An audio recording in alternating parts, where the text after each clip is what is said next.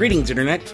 I'm John Bailey, and in this week's episode of Popcorn Junkie, the quarantine binging continues, as I've finished Netflix's The Witcher adaptation, as well as the anime adaptation of Beastars, and the Rudy Ray Moore biopic starring Eddie Murphy, Dolomite Is My Name, plus the original Dolomite as a companion.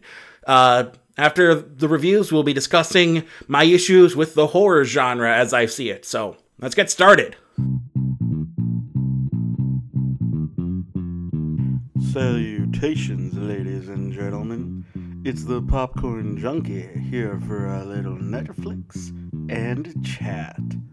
All right. I really am not binging as much as most people seem to be. Like, most people seem to be, like, finishing all kinds of stuff all the time. More often than not, I tend to just binge on YouTube videos, especially ones that I've seen already. So it's like, okay, yeah, I'll just rewatch this YouTube video again in the background instead of having something, because I feel like I'm always required to pay more attention to something instead of having it on in the background, at least in terms of something new. So I finally finished the Witcher series, and honestly, yeah, it's fantastic. It is absolutely excellent. It's a perfect void filler for Game of Thrones. And what's interesting is that it's created by one of the major producers over at Netflix. I forget her name. I'm pulling it up right now. But she was behind the Daredevil's Netflix series, as well as the Defenders and the Umbrella Academy. Lauren Schmidt is the producer and the creator of The Witcher for Netflix. And yeah, she is a producer to watch. If she's putting stuff together, keep an eye on it, because she is solid production work from her in terms of like creative. Apparently she used to write on The West Wing and did a show on Fox called Drive, but she's been mainly working at Netflix between Daredevil, The Defenders, and Umbrella Academy. And apparently she was a producer on Private Practice. She did Power. Was that the adaptation for okay, no, that's something different. I'm thinking of Powers, which was adapted for, I think, PlayStation Network.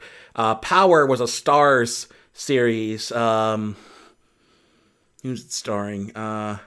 Omari Hardwick and bunch of people. I have 50 Cent apparently was in it. So she wrote on that for a bit. She's mainly working at Netflix now, and she's had an excellent track record so far between writing for The Witcher and writing.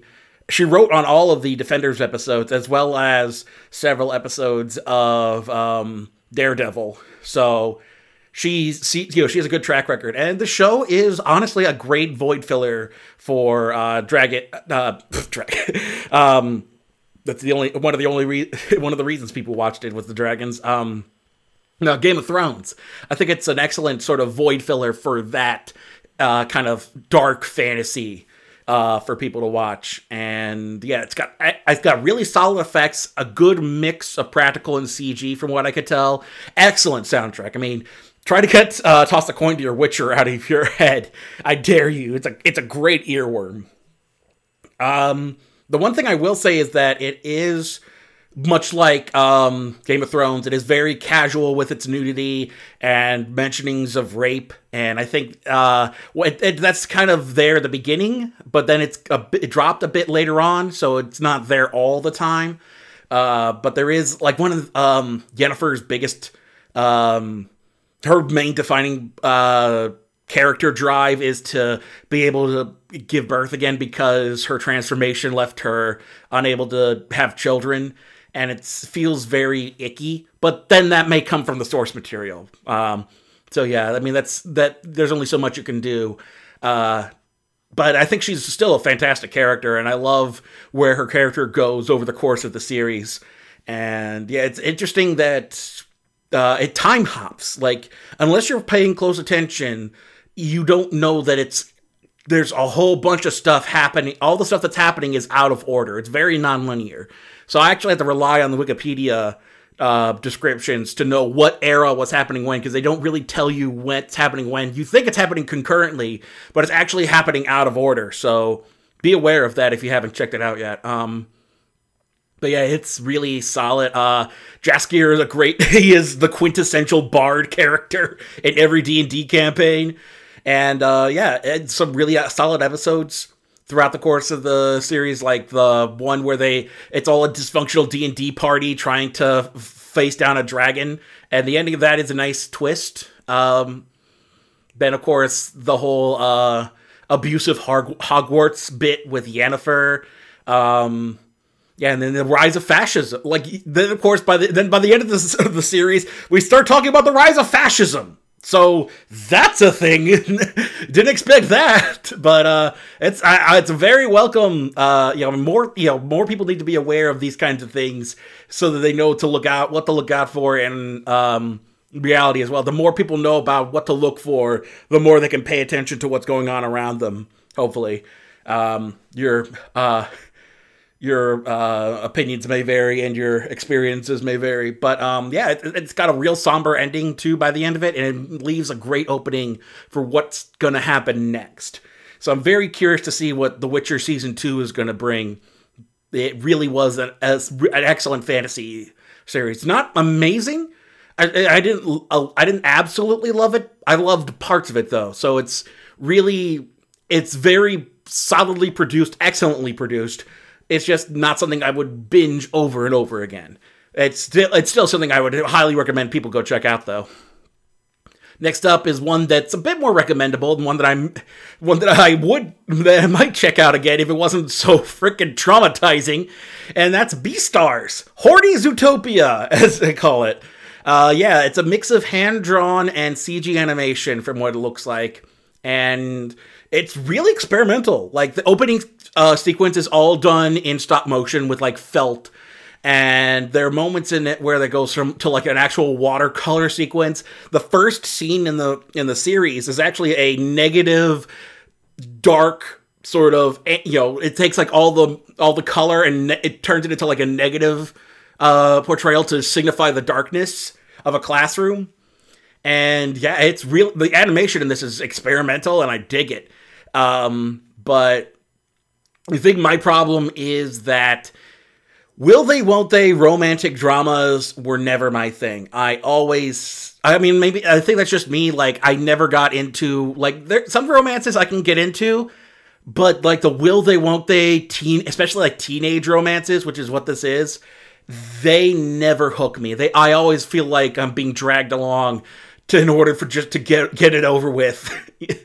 But, I do like Legoshi and Haru's relationship. I feel like the way it the fact that it starts out secretly as this very dangerous thing, but it becomes like Legoshi having this massive crush on Haru and having to deal with that, especially since Haru is much more sexually experienced than him and much more open about her sexuality, and he's very nebbish and despite the fact that he's a big lanky wolf, he's very nebbish and very reserved and awkward. And so it's kind of through this pursuit of Haru that he starts to give in to his wolf urges, as it were, but not in order to hurt anybody. At least not till the end, but gain control of his urges, but not to kill people, but to protect people, I should say. I think what threw me off is that I forget her name, but I know her as Kari from Digimon. Let me see. Lara Jill Miller is the actress. Other people might know her from The Loud House. She's Lisa Loud. She is Lammy on Doc McStuffins. She is also who was her character in what was it? Wow Wow Wubsy. She was Widget, the pink rabbit, in Wow Wow Wubsy. So I mean, this is girl who has gone from anime to kid shows to, like, she was in Winx Club and all kinds of stuff. She was apparently in one of the SpongeBob video games. She was the voice of Juniper Lee in that TV show for Cartoon Network. She was Puppy Clifford, when that was on. So I mean, like, here's this here's this voice actress who's done so much stuff for like kids and, you know, young adults, and it's like all fairly wholesome for the most part. And then next thing you know, you hear her playing this horny rabbit in Beastars, and you're like, oh God, no, please no, no, oh God, my childhood. But she's fantastic. She's a phenomenal voice actress. And apparently, the guy playing Legoshi in the dub did a voice for Jello Apocalypse for one of his So This Is Basically series. So good for him for breaking into much more mainstream like voice acting gigs and not just doing stuff on YouTube. But Kylie Bear's in this as a couple of characters. Trying to see if there's anybody else. I don't really recognize. The main one I recognize is Laura Jo Miller as Haru, and yeah, it's honestly really, really interesting. Like, it's definitely like a darker take, whereas Zootopia was very did not go into the darker aspects of like what would happen if carnivores and herbivores living together. This goes into like actual murder and sex and all kinds of darker adult places. It does not shy away from that. So I think my problem though is between the will they won't they melodrama, like all the love lines being crossed because you love her, she loves him, and he loves somebody else. You just can't win. And it's just like, not to mention the fact that they're in a theater club, so already that now you're adding an extra drama, scars from when I was, from all the crap I had to deal with. Although thankfully, I will say my theater experience is not as bad, but I've definitely seen the pettiness and the the melodrama behind the scenes of a theater company in terms of like, at least in terms of like high school stuff and college stuff. Even as adults, it's just like, God damn, you're adults. Start acting like it. But yeah, it's a very interesting series. I definitely recommend people check it out, especially for like the animation. The animation is king here. I don't like the storytelling as much, but the animation is top notch. It showcases just how far we've come in terms of like anime, where we can start to incorporate more CG elements and still make it look clearly like anime. And if you haven't yet, go check out Beastars. Just be warned, it's horny as hell, and it is violent as well. Horny as hell and violent as well. There you go, Beastars. The last thing I really took up was Dolomite Is My Name.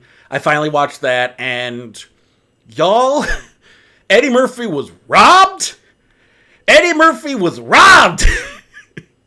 He did a phenomenal job playing Rudy Ray Moore in this movie. And the fact that Marriage Story was the one that got all the attention is a disgrace. Marriage Story is just a hackneyed new attempt at doing Kramer versus Kramer. Oh, the poor white, creative type in LA has to whine about his divorce. Boo-hoo, crimey, ripped. Like, God, I don't care. I genuinely do not care about Noah Baumbach's divorce issues. Eddie Murphy playing Rudy Ray Moore and showing us the creation of one of the most iconic pieces of blaxploitation cinema. This was ignored, and it was unfair, and it was unjust, and the system is broken, and we must burn it to the ground. And sorry. At any rate, yeah, if you haven't yet, go watch Dolomite Is My Name. Even if you had no interest in Dolomite or blaxploitation, it is it is better than The Disaster Artist, personally speaking. Like, the same kind of similar deals, only Dolomite is actually better than The Room. But the idea of like, here's these people just cobbling together a movie, and it succeeds beyond all expectations. Not to mention the fact that you also get to learn about Rudy Ray Moore himself. The fact that he was a struggling entertainer for years, and then he started kind of cobbling together a persona by talking to these hobos who lived in, I want to say LA, wherever he started out. And there's a bit of an issue because it's like he's technically stealing their stories, so but he eventually does make it his own. So it's not full outright theft, especially from like these poor starving hobo. And he does seem to take care of some of them and pay some attention to them. So it's not terrible, but it's definitely icky. It's that kind of I don't like this territory. But he took these stories that they would tell, these yarns, and he crafted a persona around that, which became Dolemite. And eventually he turned the Dolemite into a character for stand-up, started releasing records under it, and then he got the idea to do a Dolemite movie because he seemed to be hitting a wall with the records. And he's like, you know, what's really something is seeing yourself on a 90-foot screen. And he's like, I'm gonna do that. And everyone's like, are you out of your damned mind? And he was, but he managed to get it done. Miraculously, he managed to get it done. Self-promoted the hell out of it. And eventually there was a bit where, if this is true, there's a bit where he's in Indianapolis promoting his stand-up, and the radio DJ played in the movie by Chris Rock, but it could have been anybody, kind of was like, look, it's like, I'm trying to help you promote this movie that you made because the people are wanting it. And he's like, look, nobody wants it, man. He's like, I got a dude. He'll let you show it downtown. And so it's like, for $500, I can show, for $500, he can pay the theater to run it for one night only. And it sold out. Though for the midnight showing in Indianapolis, sold the place out. And then next thing you know, a distributor, Dimension Films, I want to say, whoever became the distributor, he's looking through the numbers in Variety, and he's like, holy crap, someone walked away with 98% of the box office? What the hell's going on here? It's like, oh crap, we turned this down. And then he makes so Rudy Ray Moore makes a deal with this guy to do a whole wide release. And at first they're like, this is probably not going to go anywhere. They read some of the negative reviews, and they're like, oh man, this isn't going anywhere. And then they show up at the theater for opening night, and it's like packed around the block. They have to do a second showing at 2:00 after the midnight release because people are still there to see it. And it's like, just the vindication that he was right all along, that there was this untapped market that nobody was doing. So first for his comedy, then for the movies. And it's like, here's this untapped market that nobody is, selling to, and he's making mint off of it. And he became an icon for that era. And I know Corey from Double Toasted loves talking about Rudy Ray Moore and Dolemite. And so, and if you've seen Dolemite, it shows you how some of the more iconic sequences, like there's the one sequence where he's supposed to do a sex scene, but he makes it more comedic and makes it a joke. And so he allows it to be more funny. And I think knowing that the movie is not supposed to be Shaft level serious, but more like a tongue-in-cheek, let's have fun with it. Kind of like what Pootie Tang is. Not as comedic as Pootie Tang, but definitely a lot more tongue-in-cheek, like, yeah, we know this isn't serious, so we're just having fun with it. And people had fun with it. And yeah, it's like, even the bad kung fu, it's still like fun to watch. Because I went out and watched Dolemite afterwards, because it's on Prime. And I think a lot of the Rudy Ray Moore catalog is on Prime right now. But yeah, this is, honestly, if I had seen it during 2019, this would have been right behind Knives Out in my top 10 of the year. Absolutely phenomenal. And Eddie Murphy was robbed. He was robbed, and I will not stand for it. But I will sit for it, because that's what I'm doing right now. Sorry. Bad jokes. Anyway, Dolemite. Honestly, I think blaxploitation is just never going to be my thing, and that's fine. I'm a white dude. I'm a 30-year-old white dude in the 21st century. Blaxploitation was probably never going to be my thing. That being said, I recognize quality where I can. So even though I don't love the movie, knowing the behind-the-scenes stuff and watching it, I'm like, okay, yeah, and it actually looks really good. I think it's because they managed to keep the cuts clean and remaster them every couple of years. Or not every couple of years, but like, you know, there's probably like a Blu-ray cut where they cleaned up the print, and it looks fantastic. The print that you watch on Amazon is just beautiful. Like, it's on par with the Hollywood stuff from the 70s. So, like, it really is excellent looking filmography. Like, the technical filmmaking for amateurs, specifically for amateurs, is excellent. And yeah, I do like you do see the sort of more serious take on, like, we're dealing with drug pushers and crime in the seedy underbelly of the city, and it takes bringing in somebody who was on the inside to bring out, take down the kingpin there. It really is kind of the exemplar of whatever the term is, but the example of, like, blaxploitation, more so than, I think, even more so than Shaft. I think Dolomite is the sort of go-to example for blaxploitation. I think Black Dynamite took a lot more from Dolomite than it did from Shaft. So Dolomite, if you ever want a kind of encapsulation of everything about blaxploitation, you should watch Dolomite. It is phenomenal. And I mean, not to mention the fact that it's still just an excellent movie, for like cheesy 70s B-movie kind of action. I will say it does drag on a bit, and there are whole sequences that you can tell that it was adapting Rudy Ray Moore's stand-up. Because of that, I think watching it after the movie gave a lot more insight into Dolomite, and so hearing the stand-up bits in Dolomite Is My Name, and then watching Dolomite, you're like, okay, bunch of this stuff is just his stand-up. So it's basically like if Chris Rock made a movie and then it just goes into his stand-up bits. I mean, comedians would do this later on with television, but yeah, Dolomite. So in that regard, I think I think Lenny Bruce did a comedy movie, but I think that was just more of a stand-up special. I don't know if it was about his life. I don't know. I forget. I know the Dustin Hoffman thing. I'm trying to remember. Oh God. Now I'm trying to. Dustin Hoffman played Lenny Bruce, and I think Lenny. Yeah, Dustin Hoffman played Lenny Bruce in the movie directed by Bob Fosse, which itself was adapted into Bob Fosse's biopic, which was, hold on. Trivia. Pacino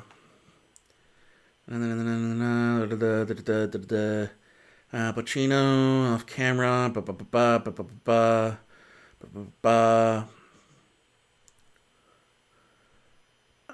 Come on. What was the Bob Fosse biopic? Because I know that part of the Bob Fosse biopic was about him directing Lenny towards the end. What was that? All That Jazz.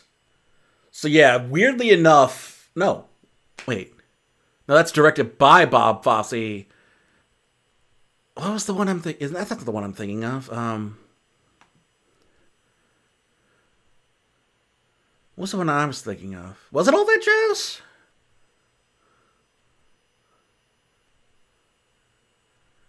Hold on. No, Fosse. That was no, that's a musical review of Bob Fosse. Damn it. Where's the... What was it? Was it All That Jazz? Because there was like a movie, and it was about it was specifically about Bob Fosse, and how and part of it was him directing Lenny. Hold on a second.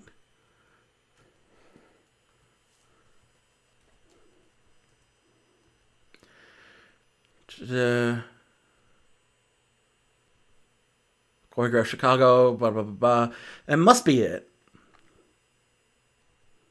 Film within a film version of Lenny after having played a role of Lenny Bruce. Da, da, da, da, da, da.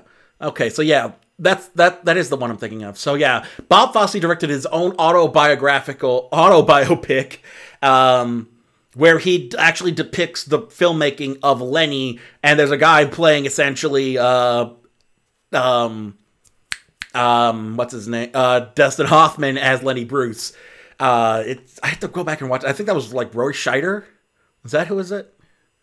Roy Scheider played Bob Fosse. Yeah, it's an interesting movie. But I think Lenny was just a biopic, wasn't? I'm pretty sure Lenny was just a biopic. A acerbic 1960s comic, groundbreaking, no holds barred comedy, and the establishment too obscene for the public. Yeah, I think this was just a biopic, not like a real stand-up fictional movie. This was anyway. Yeah, at any rate, yeah, I think so. Yeah, I think and that was 1974. So Dolomite was right around that time. So I think Rudy Ray Moore is he might be a ground, because I mean they describe him as the godfather of hip hop because of his sort of rhythmic and rhyming in his stand up. But he also, if it's true, he may actually have been a groundbreaker in terms of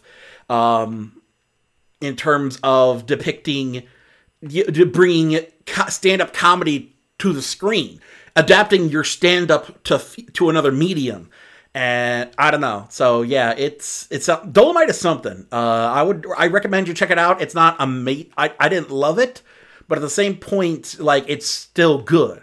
It's still an excellent movie. But yeah, that's all I managed to watch this time around. I'm still I need to get into the mode of checking out stuff. I mean, once again, there's so much there, and it's almost overwhelming. But yeah, we're going to take a quick break, and when we come back, I'm going to talk about my gripes with the horror genre. Fun. Hello, everyone, and welcome. I'm Melody. I'm Max. I'm Dexter. I'm Diana. And I'm John. And together we host the book review and discussion podcast, Living in the Stacks. Every 2 weeks, we take the time to read a book and then meet online to discuss it. We'll talk about what we liked, what we didn't like, and if we'd read the book again. Whatever the genre, whoever the author, whether it's good or bad, we'll read anything once. So if you want to join us, you can find us Living in the Stacks, available through Gumby Cat Networks.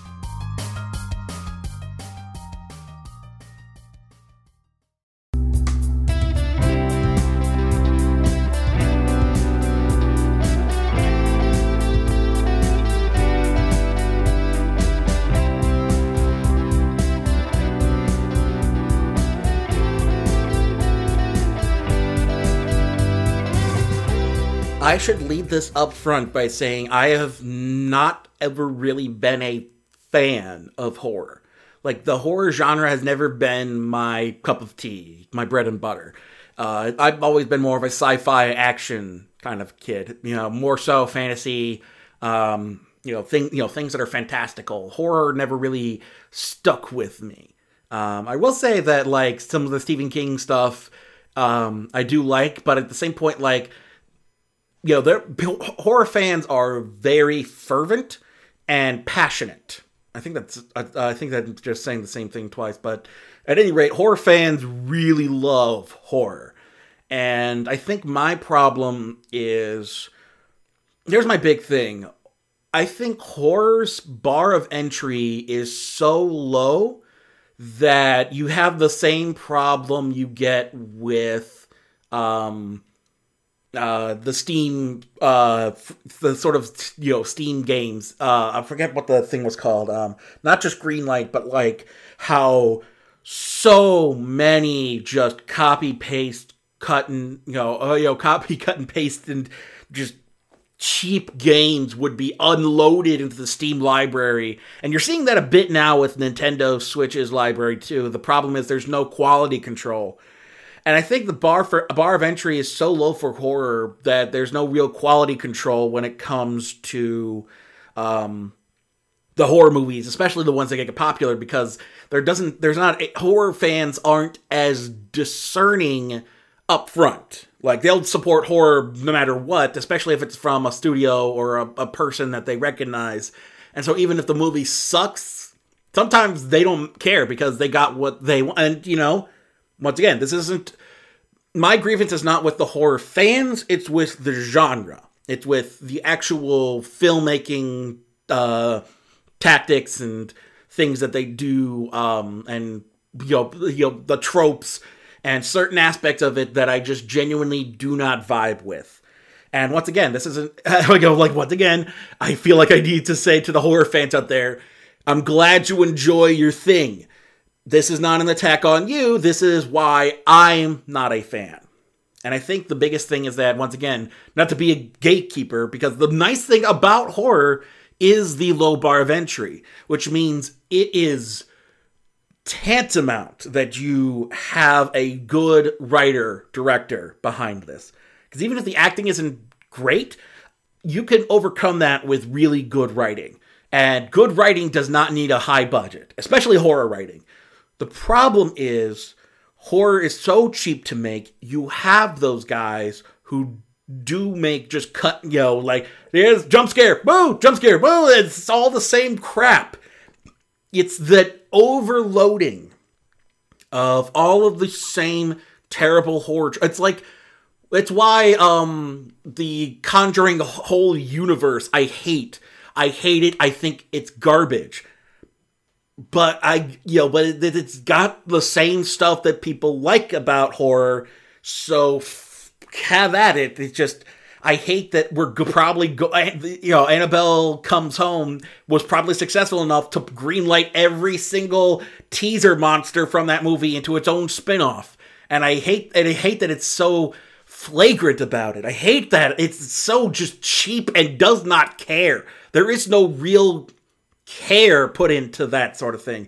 Compare that to The Witch, or Midsommar, kind of horror, not more like psychedelic trip than a horror movie, or Hereditary, the guy's previous movie, or what was the one that just Gretel and Hansel.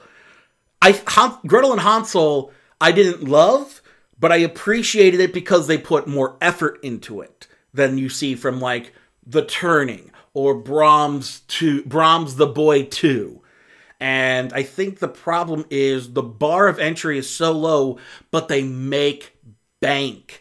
They're so cheap to make that even if a fraction of the people that go see any of the other movies out there come to see that movie, then they've made their money back and they're fine. So yeah, it's kind of concern. I think that's my concern, is that not to gatekeep the whole genre, but some quality control is good. Like we saw with the Steam store, like we're seeing with the Nintendo eShop. Some quality control is good. You don't want the gates fully open unless you want everything, no matter what quality, come in and clog up what people are seeing. And yeah, I think on top of the cheapness of it is the fact that because it's cheap, you're seeing so many horror filmmakers who just do not care. I mean, the ones that are go in it for the gore, at least they have a reason for making the movie. They're adapting The Turning of the Screw into a modern day horror movie could have been fantastic, because from what I read of the short story, it could make for a really compelling thriller. And yet they screwed it up by relying on the same tired-ass, boring tropes that every single horror movie seems to have nowadays. And every genre has tropes, but when the tropes are so prevalent, then most people are going to lose interest. The problem is when people don't lose interest. And I'll admit, superhero movies have all kinds of tropes that you can find in every single one, especially the MCU. The MCU has a formula that they beat to death. But at the same point, you begin to feel that when you rewatch these MCU movies, and so it's the ones that kind of subvert the tropes and the formula that start to stick out. And the ones that stick to it no matter what are the ones that people kind of are on. And I feel like the problem is horror fans, I don't know, I don't want to go against the fans, but the reason there's no real quality control is because they do make bank off of every crappy horror movie. I'm shocked that the Boy made enough money for a sequel. Genuinely shocked, because there's no reason for it, but enough people saw it, and I think I get the feeling that if horror fans waited a week and then waited to see if it's waited to see if it's any good and then checked it out, I don't know. I just feel like there's a reason this keeps happening, and I don't know where in the cycle to break it. Because ideally you would break it at the filmmaking end, but when you're a profit-driven entity and you can make bank, you want to know how crazy it is for these sorts of things to happen. Fantasy Island made its money back and then some. Fantasy Island, one of the worst movies to come out this year, made its money back without a problem because that's how cheap these things are to make. And enough people still go see it, whether it's curiosity or expecting like a crappy movie and enjoying it anyway.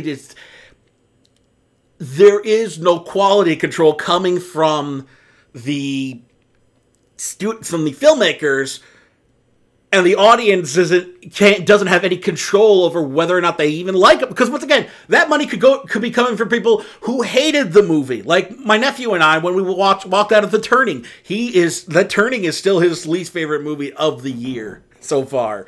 But yeah, I don't know where to stop the cycle of garbage, but it's part of the reason I can never really get into horror, because I can never guarantee that what I'm watching is going to be any good. Especially since there's a subset of horror where they enjoy the terribleness, like and I get that B-movie stuff.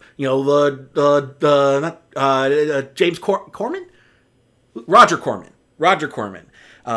James Corman, Roger Corman, or who's another big B-movie filmmaker. But the fact that they're making garbage to junk food stuff, I get that. But I guess my problem is what I'm seeing isn't junk food, it's just junk.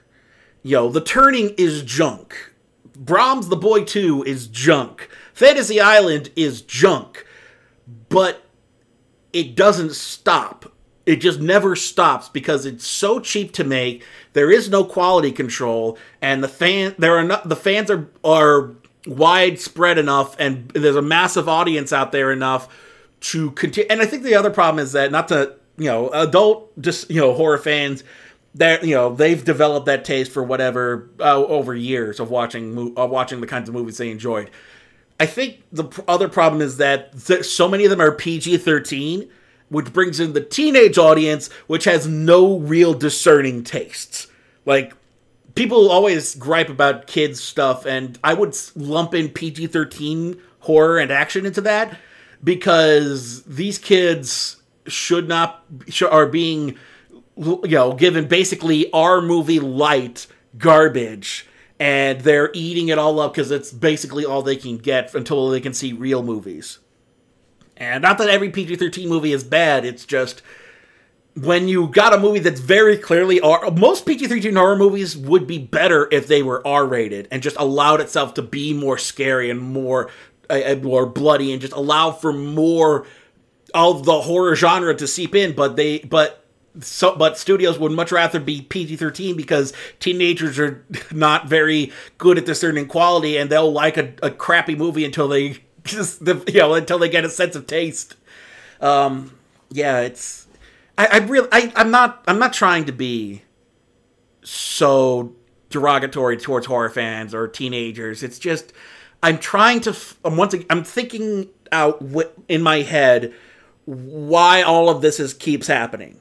So many horror movies, and once again, I'm not seeing every horror movie. The movies I'm seeing that are out in theaters are the ones that are released to mass audiences, and they're from Blumhouse and these low-budget production houses that know they can release any kind of crap as long as it costs under $10 million to make, and they'll make back their money no problem.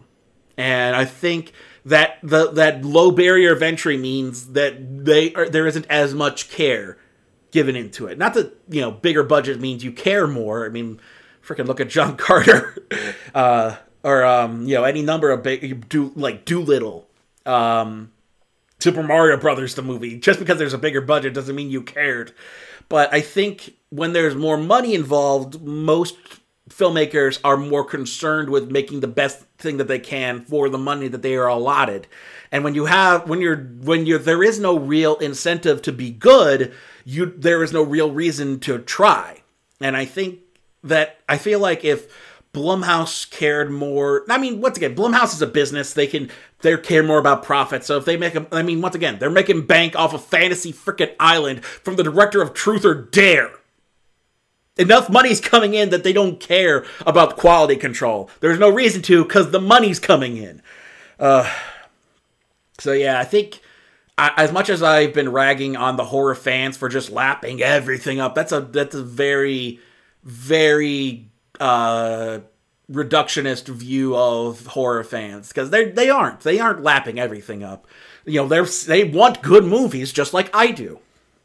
I think the problem is that just that everything comes back to the filmmakers, and if there's no quality control, then then you keep letting garbage out as long as it makes money, then you're actually, I feel like you're devaluing the genre. Once again, I'm talking from somebody who sits in his freaking house in Akron, Ohio. I'm not exactly a mover and shaker in the film industry. I just, as a film goer, as a fan of somebody who goes to see movies, I want something of decent quality. Like, I don't even want the best thing. I just want somebody to care. And some Blumhouse movies, people care. Scott Derrickson and C. Robert Cargill. They cared, when they made their movie. What's another Blumhouse? Let me take a look at the Blumhouse titles, because there's some really good stuff that comes out of Blumhouse. So, where's the list? Here we go. Productions. Oh God, they made the Darwin Awards. I was working at freaking Hollywood Video when that came out. Christ Almighty. They produced The Tooth Fairy too. The one with Dwayne "The Rock" Johnson. Yeesh. Trying to think. Sinister was good. Insidious wasn't terrible. Oculus was solid. The one that they did with WWE. They helped produce Whiplash. Okay, I don't like it, but I mean, it's a good movie. It's not bad. It's not like freaking Ouija or The Lazarus Effect. Ugh. The Gift, that was a good one. That was the one that was directed and written by Joel Edgerton. God, Gem in the Hall. Once again, there's not a lot of quality control over there at Blumhouse headquarters. Ouija Origin of Evil wasn't bad. Split. Oh God, yeah, he did. They've been producing and my Shyamalan stuff. Belko Experiment was solid. That was from James Gunn, and it was like the Office battle royale movie. I had fun with that. Oh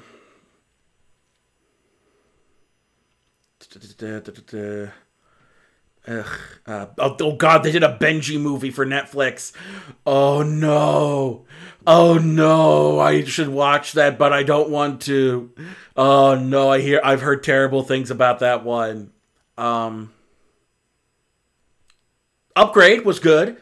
Black Klansman they helped produce. Unfriended Dark Web wasn't too bad. Some of the sequels are actually better than the first ones, like Unfriended and Ouija had better sequels. Don't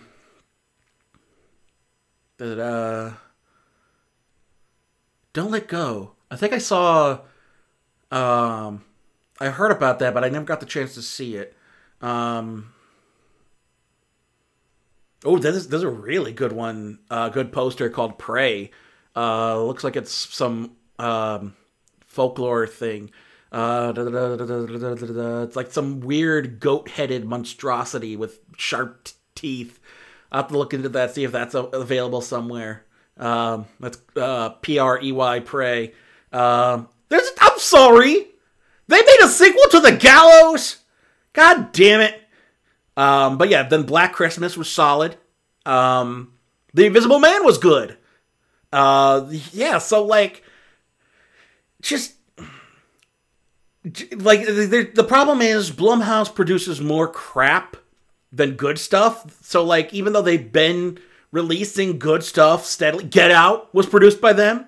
Trying to think what else. But yeah, like some of these stuff they do in conjunction with Universal Pictures, and their later Purge movies were solid. I'm sorry, Best Night Ever. Oh no, they didn't. In 2013, they did a production with Friedberg and Seltzer. Jason Blum, you filthy whore. God damn it.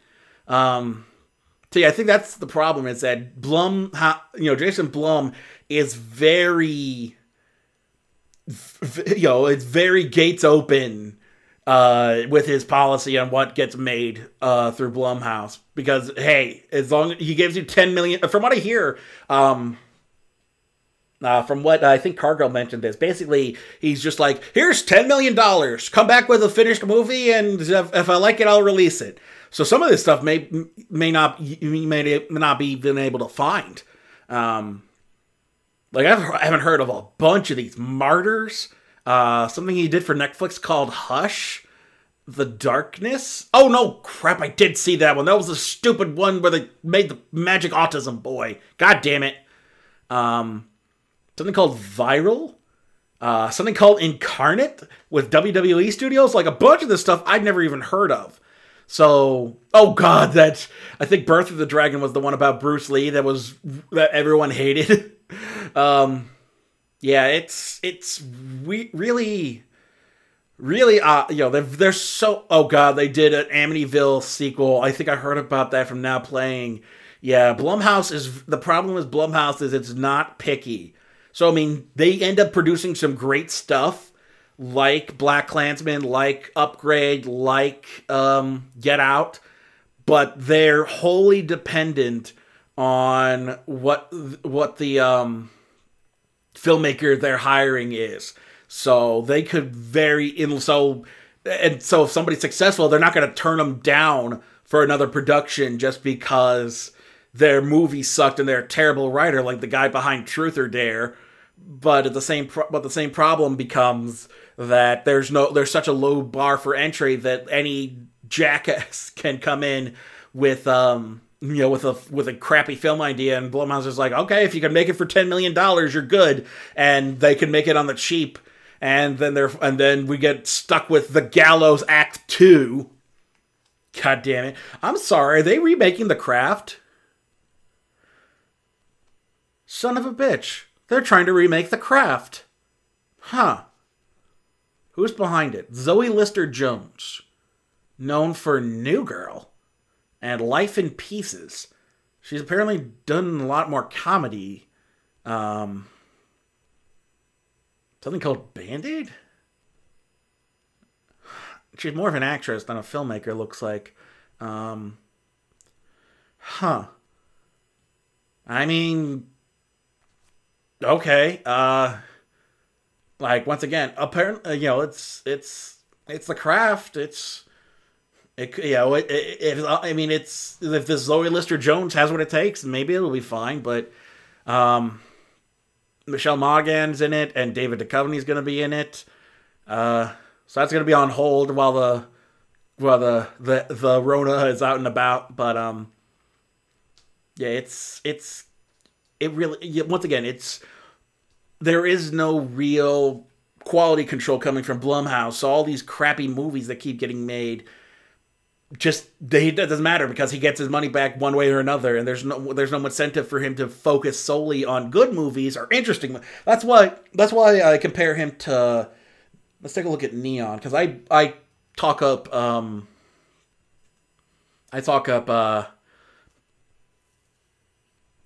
A24 enough. I love A24. Companies, distributor. Here we go. They're not a... I'm sorry, Neon is part of Blumhouse, has a division with Blumhouse Productions? BH Tilt is part of Neon. I did not know that. Damn. But yeah, like, some of these just, I don't know about production.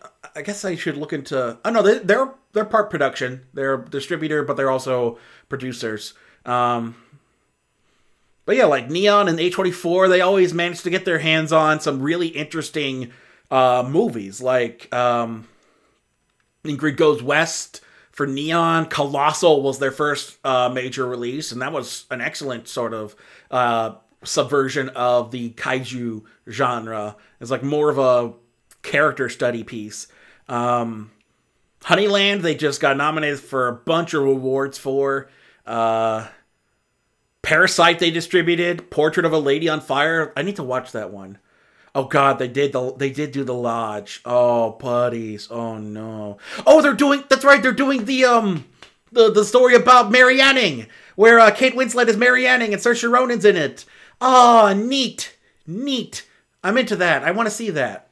I hope to see that. And yeah, A24 is really some of my favorite movies of the last decade. Moonlight. They had produced the Carmichael Show, Ex Machina. They did The Witch. They did Room, which got Brie Larson her Academy Award. They did Amy, the documentary on Amy Winehouse. They did what is it? What was it? Swiss Army Man, which I loved. Trying to see what else. Green Room, another fantastic one. I haven't seen Sea of Trees. What's the Monster? Don't recognize that one. Some horror movie starring Zoe Kazan. Free Fire, I loved. It Comes at Night, I didn't mind. I heard good things about A Ghost Story, too. Killing of a Sacred Deer, I heard good things about. Lady Bird, Disaster Artist. Hereditary, they did. Eighth Grade, they did. Slice. What's Slice? Huh. Zazie Beetz, Chance Bennett. Seems to be some kind of comedy throwback to, like, 90s blaxploitation. Mid-90s they did, which was alright. Native Son. Why do I know that one? Huh. Wait. Richard Wright. Okay. Apparently that came out already. I thought it was supposed to come out, like, later. Oh, well. Midsummer. The Farewell. Oh, the one with, Aquafina. Yeah, The Lighthouse they did. Ways, which I liked. Uncut Gems was another sort of overlooked gem. The First Cow, which has been making the rounds on the sort of indie circuit, and the I think it was doing the what are they called, festival circuits before the quarantine started happening. They're doing The Green Knight, which is like a Arthurian horror movie. It looks like. They're doing an adaptation of Macbeth by Joel Cohen. I'm sorry, what? Of the Coen brothers? Yeah, Joel Cohen is directing an adaptation of Macbeth with Denzel Washington as Macbeth and Frances McDormand as Lady Macbeth. I'm sorry, I did not know this even existed, and now I want it. Oh, I can't wait for production to start up on that again. That sounds fantastic. But yeah, so like A24, like not everything gets wide release like Moonlight did or Green Room did, or even Swiss Army Man. But like the stuff that they pick tends to be better than, I mean, they have their own blemishes like Tusk or Spring Breakers, depending on who you ask. I heard some people didn't like The Lobster. That was one of them. Or I know, friend of the show. I shouldn't say that. She doesn't know. But yeah, Jourdain over at Bad Romance Pod and what's it? I forget what her main like writing review site is called, but I think it's Bitch Media. I don't want to say it's just Bitch Media or something like that, but it's, go check her out on Twitter, JOURDAYEN. Fantastic insight into filmmaking and whatnot, and she's a fellow lefty, but that's neither here nor there. But she's talked about how she thinks the Florida Project is kind of like poverty porn for like rich people to feel bad about poor people, and it's very punches, and it likes to punch down on poor people. What's another one? High Life they did. That's the recent one. I didn't get a chance to see that one. Last Black Man in San Francisco, I've heard good things about. Yeah, so I mean they're not amazing. I've also heard some people didn't like Waves. I liked it, but I'm also, I'm very open to hear why people didn't like a thing. So, so I can get their insight. But yeah, it's these guys, Neon and A24, seem to have a better idea of quality control when it comes to what films they put out. I feel like if Blumhouse had more, like, he's still willing to put like the $10 million to anything, but I feel like he should be pursuing like indie and up and coming, like, just out of film school or trying to make it in the business, like people scratching and, trying to make it their way in. And he's like, okay, I like this story. So if he's liking the stories for Truth or Dare and Fantasy Island, then he's got terrible taste.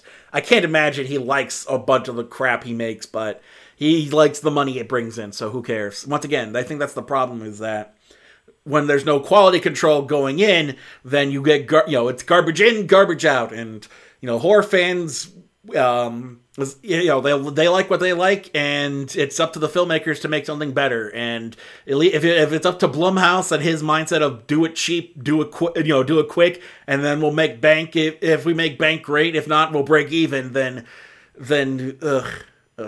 I just hate that model. I hate that sort of callousness about filmmaking. It really bugs me, and I feel like we deserve better. And I would like more horror movies if they were more willing to be interesting and have good stuff coming in, instead of just relying on the same tired hack tropes and not caring about what they make, as long as they know that horror fans will eat it up, so who cares?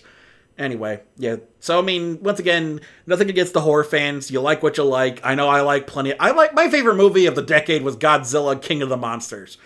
I understand. I understand you like what you like. You can't help what you like.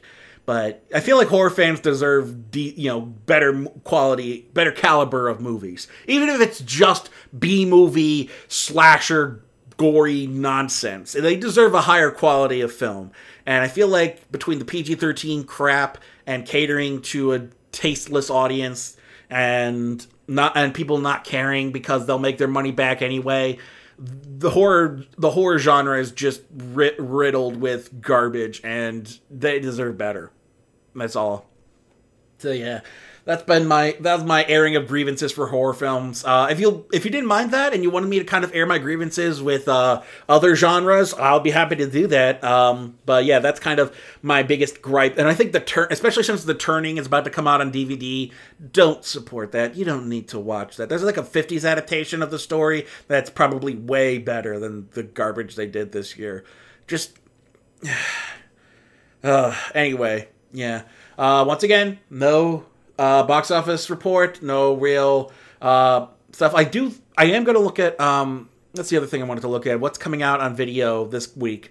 The big things coming out this week, of the week of this show, is The Turning. Like a Boss is coming out on video, and something called The Last Full Measure. A bunch of stuff I'd never heard of. There's something called The 420 Movie, which I'm guessing is coming to a 5 for $5 bin near you. Roman loves some Hallmark movie. A couple of stuff maybe just be coming to digital, I don't know. But yeah, that's what. And then on the 10th, We've got a bunch of stuff coming to Netflix. Tiger Tail, School Life, I never heard of. The Les Miserables, that French film that was nominated for Best Foreign Language Picture is coming to Amazon. The Main Event. 11-year-old aspiring wrestler enters a competition to become the next WWE superstar. I bet that sounds like fun. Oh boy. Love, Wedding, Repeat. I'm sorry, what? It's some British movie. Who's in this crap? Olivia Munn. Oh God. Sam Claflin and Olivia Munn are the selling points. Who the hell is Sam Claflin? Best known for Finnick Odair. Oh, good. That kid. The kid who was the quadriplegic in that garbage movie, Me Before You. Fun. So him and Olivia Munn are in some wedding romance movie for Netflix. Directed by Dean Craig. Best known for Death at a Funeral. Oh, boy. Although Death at a Funeral isn't terrible. The British one I hear is good. Anyway, that's what's coming out this week. That about does it for this week's episode, which means it is time for the plugs. If you're listening to this podcast, you're most likely listening to us on our homepage at GumbyCatNetworks.com. And if you want to keep up to date on all the new episodes as they come out, you can do so by whitelisting us on your ad blocker and favoriting us on your web browser. And we have new episodes out every Monday. And then while you're here, you can check out all of our new episodes for various other projects. Dungeons & Dragon Types will have a new episode coming out this week. We should be getting the new Living in the Stacks out later this month. And you can also check out all of Donna's stuff at the Snarkcast, Beyond the Cabin in the Woods, Once More Worth Feeling, and The Family Business, as well as some of our older stuff. I attempted a regular D&D show called Tragic Missile. You can check that out on the website. You can check out me and my attempt at, not my attempt, but me and a friend's breakdown of Japanese media and culture, Majide. You can check out my old reviews with one of our site founders called Phantom of the Podcast, which is still getting likes on Facebook, so people are checking that thing out, and we need to bring it back at some point. We may do that in the midst of this quarantine, but we'll see. But yeah, check out all of our fine stuff. And if you're a podcaster and would like to join our fledgling little family, you can send us your information at GumbyCatNetworks@gmail.com. If you're listening to us on the go, you can find us on Apple Podcasts, Google Play, Spotify, Spreaker, Stitcher, iHeartMedia, and wherever else podcasts are listened to. If we're not there, let me know so I can add this show to that list. And while you're there, leave a 5-star rating and review. Let people know that you like the show and that they should check it out as well. You can also find us on social media. The Facebook homepage is facebook.com/popcornjunkie, Twitter at cornjunkiepod, Instagram at popcornjunkiepodcast, Letterboxd I've been a little bit more active on because apparently Tiger King and McMillions, apparently they have miniseries but not TV. It's interesting. I feel like they should add TV at some point, but maybe like a spin-off thing where they have TV and movies. But Letterboxd is Corn Junkie Pod.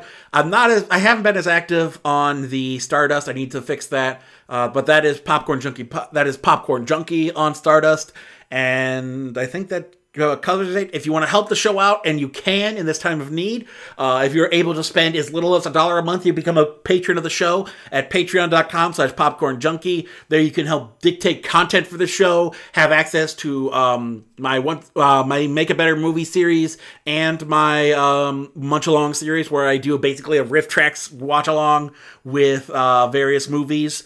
And if you want to help create content for the show, you can do so by supporting us at patreon.com/popcornjunkie. And if there's anything else you want to say to me, any kind of feedback you want to give, if you have any rebuttals to my points, I would love to hear your thoughts. Send all of that to popcornjunkiepodcast@gmail.com or hit me up on social media, and I'd love to hear what you guys think. That about does it for this week's show. Until next time, I'm John Bailey, and I've got a boil like right on my waistline. It's been a pain in the ass for like the last 2 weeks. Oh well.